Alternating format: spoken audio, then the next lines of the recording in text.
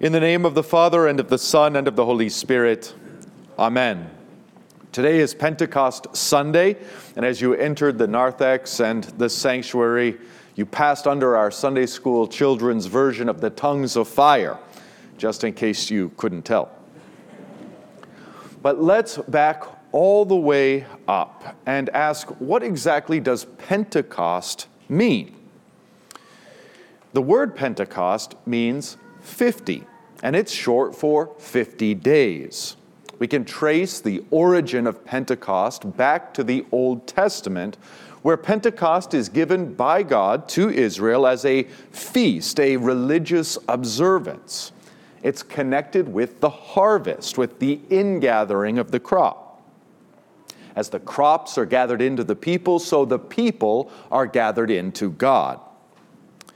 This Old Testament gathering takes place on the 50th day, but the 50th day after what?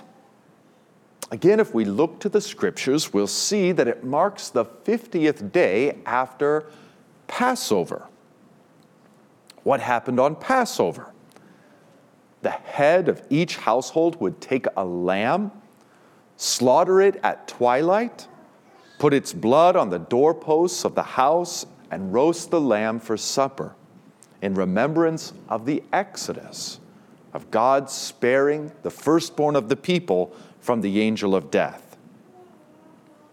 What we see then is that Pentecost is directly related to Passover. It's held 50 days after the Passover lamb has been slain. And that connection is why I've titled this homily Pentecost and Passover. If we fast forward from the Old Testament to the New Testament, and to the account of Pentecost that we're familiar with, that we find in the Gospels and in the book of Acts just read, we'll see that the greatest miracle of Pentecost is hidden in plain sight. What is obvious to us is the sound that Luke likens to a mighty rushing wind, and the tongues of fire that appear to those who had followed Jesus and rest above their heads, and to the fact that they can suddenly speak many different foreign languages comprehended by those gathered around.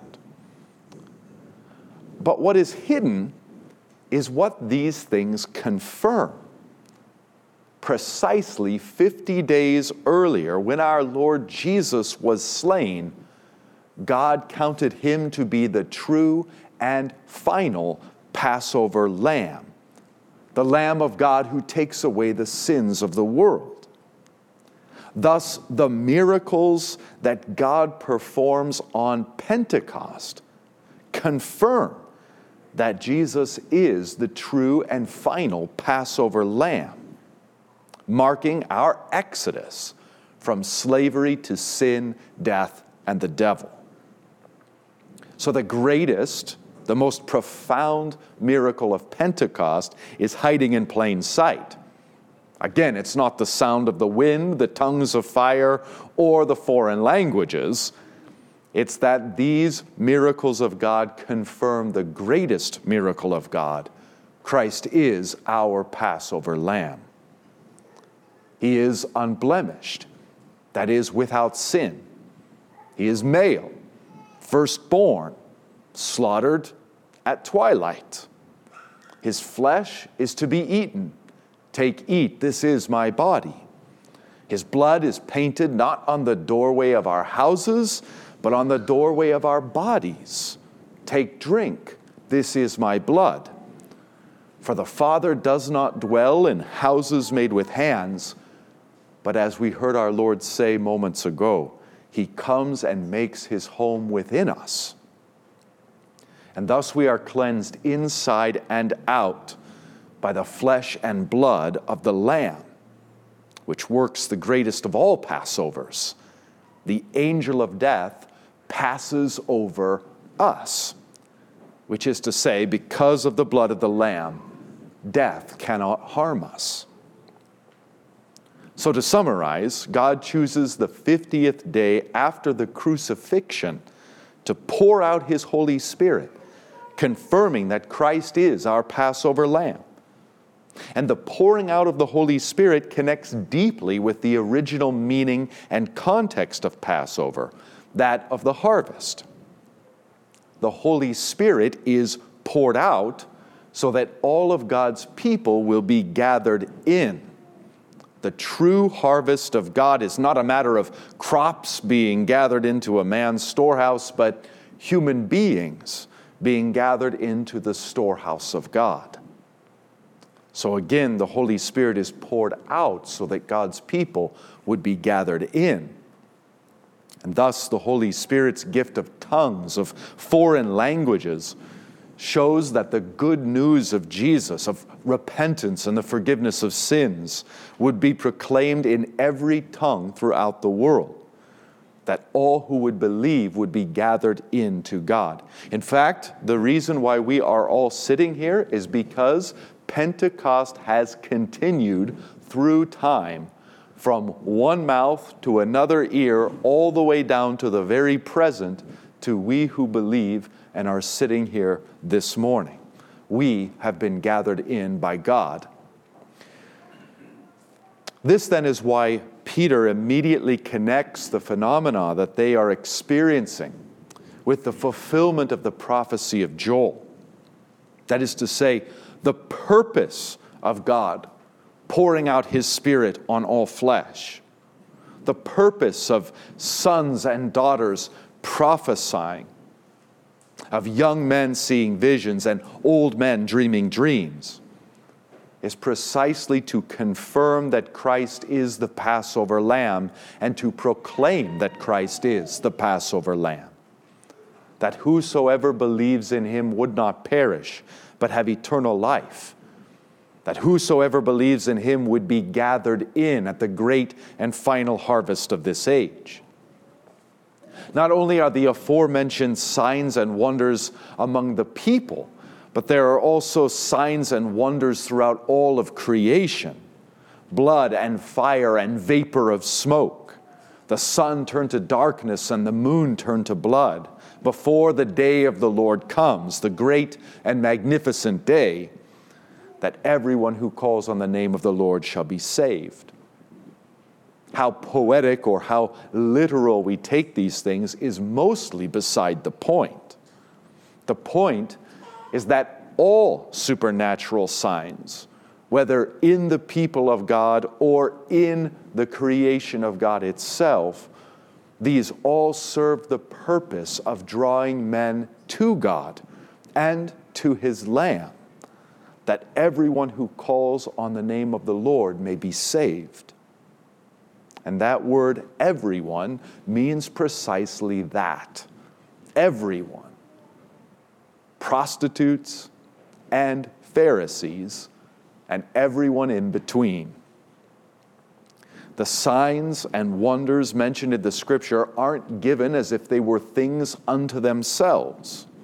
They're given precisely to point us to the end of our lives, to the end of this world, to the just and righteous wrath of God over sin, and to the Lamb of God who takes away our sins.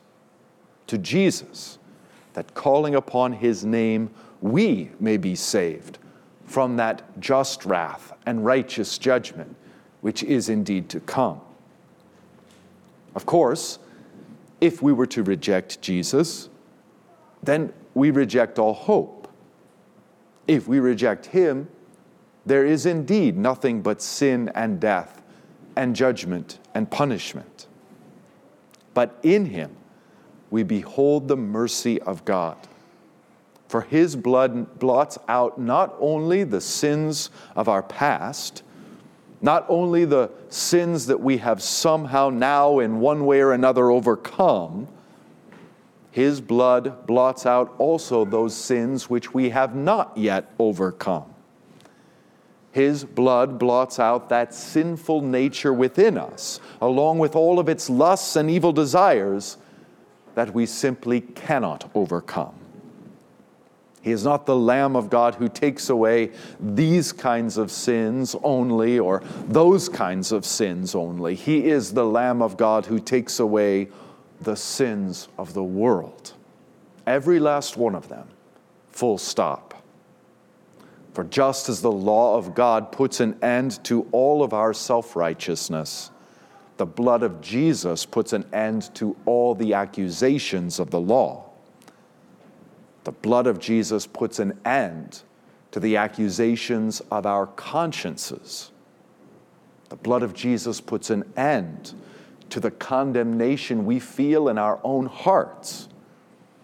And this because the blood of Jesus is not merely the blood of a man, it is the blood of God. And therefore there is no power greater than this blood. No sins, no defilement, no uncleanness, no filth is greater than the power of Jesus' blood and the cleansing and forgiveness that it brings, both in this life and then perfectly, manifestly, and by sight in that life which is to come. How powerful the darkness of this world is. We are inundated with it. We need only open our news apps or speak honestly about what we are experiencing in our own lives, how powerful the power of darkness is. Deceiving and misleading, bringing violence, injustice, and wickedness of every kind. How obvious to our eyes, to our senses, to our experience this power of darkness is. And yet the blood of Jesus is greater still. Greater is He who is in you than he who is in the world. Jesus said these words precisely because they must be believed. It is not at all obvious to our eyes, to our senses, or to our experience that they are true. But this nonetheless is true. Greater is He who is in you than he who is in the world. Greater is the blood of Jesus than all sins. Greater is His love than all hate.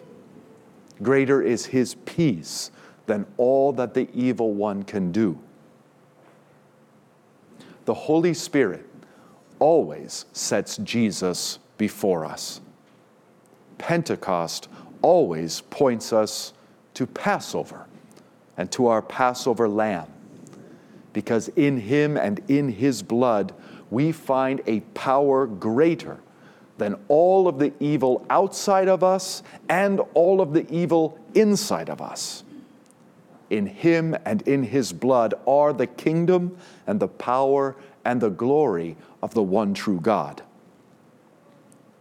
So, dear brothers and sisters of the light, it is our time to repent and confess and war against the darkness in ourselves and in the world. It is our time to shine here with the light of Christ, for soon enough we will rest in His light. Jesus Christ is the light of the world, and Jesus Christ is our Passover lamb.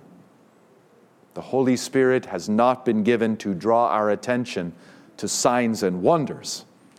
Rather, He gives signs and wonders to draw our attention to Jesus. The Holy Spirit takes the things of Jesus and declares them unto us. And so, if you have heard Christ and Him crucified for the forgiveness of your sins, then you have indeed heard the Holy Spirit, and upon you has come the greatest miracle of God. In the name of the Father, and of the Son, and of the Holy Spirit. Amen.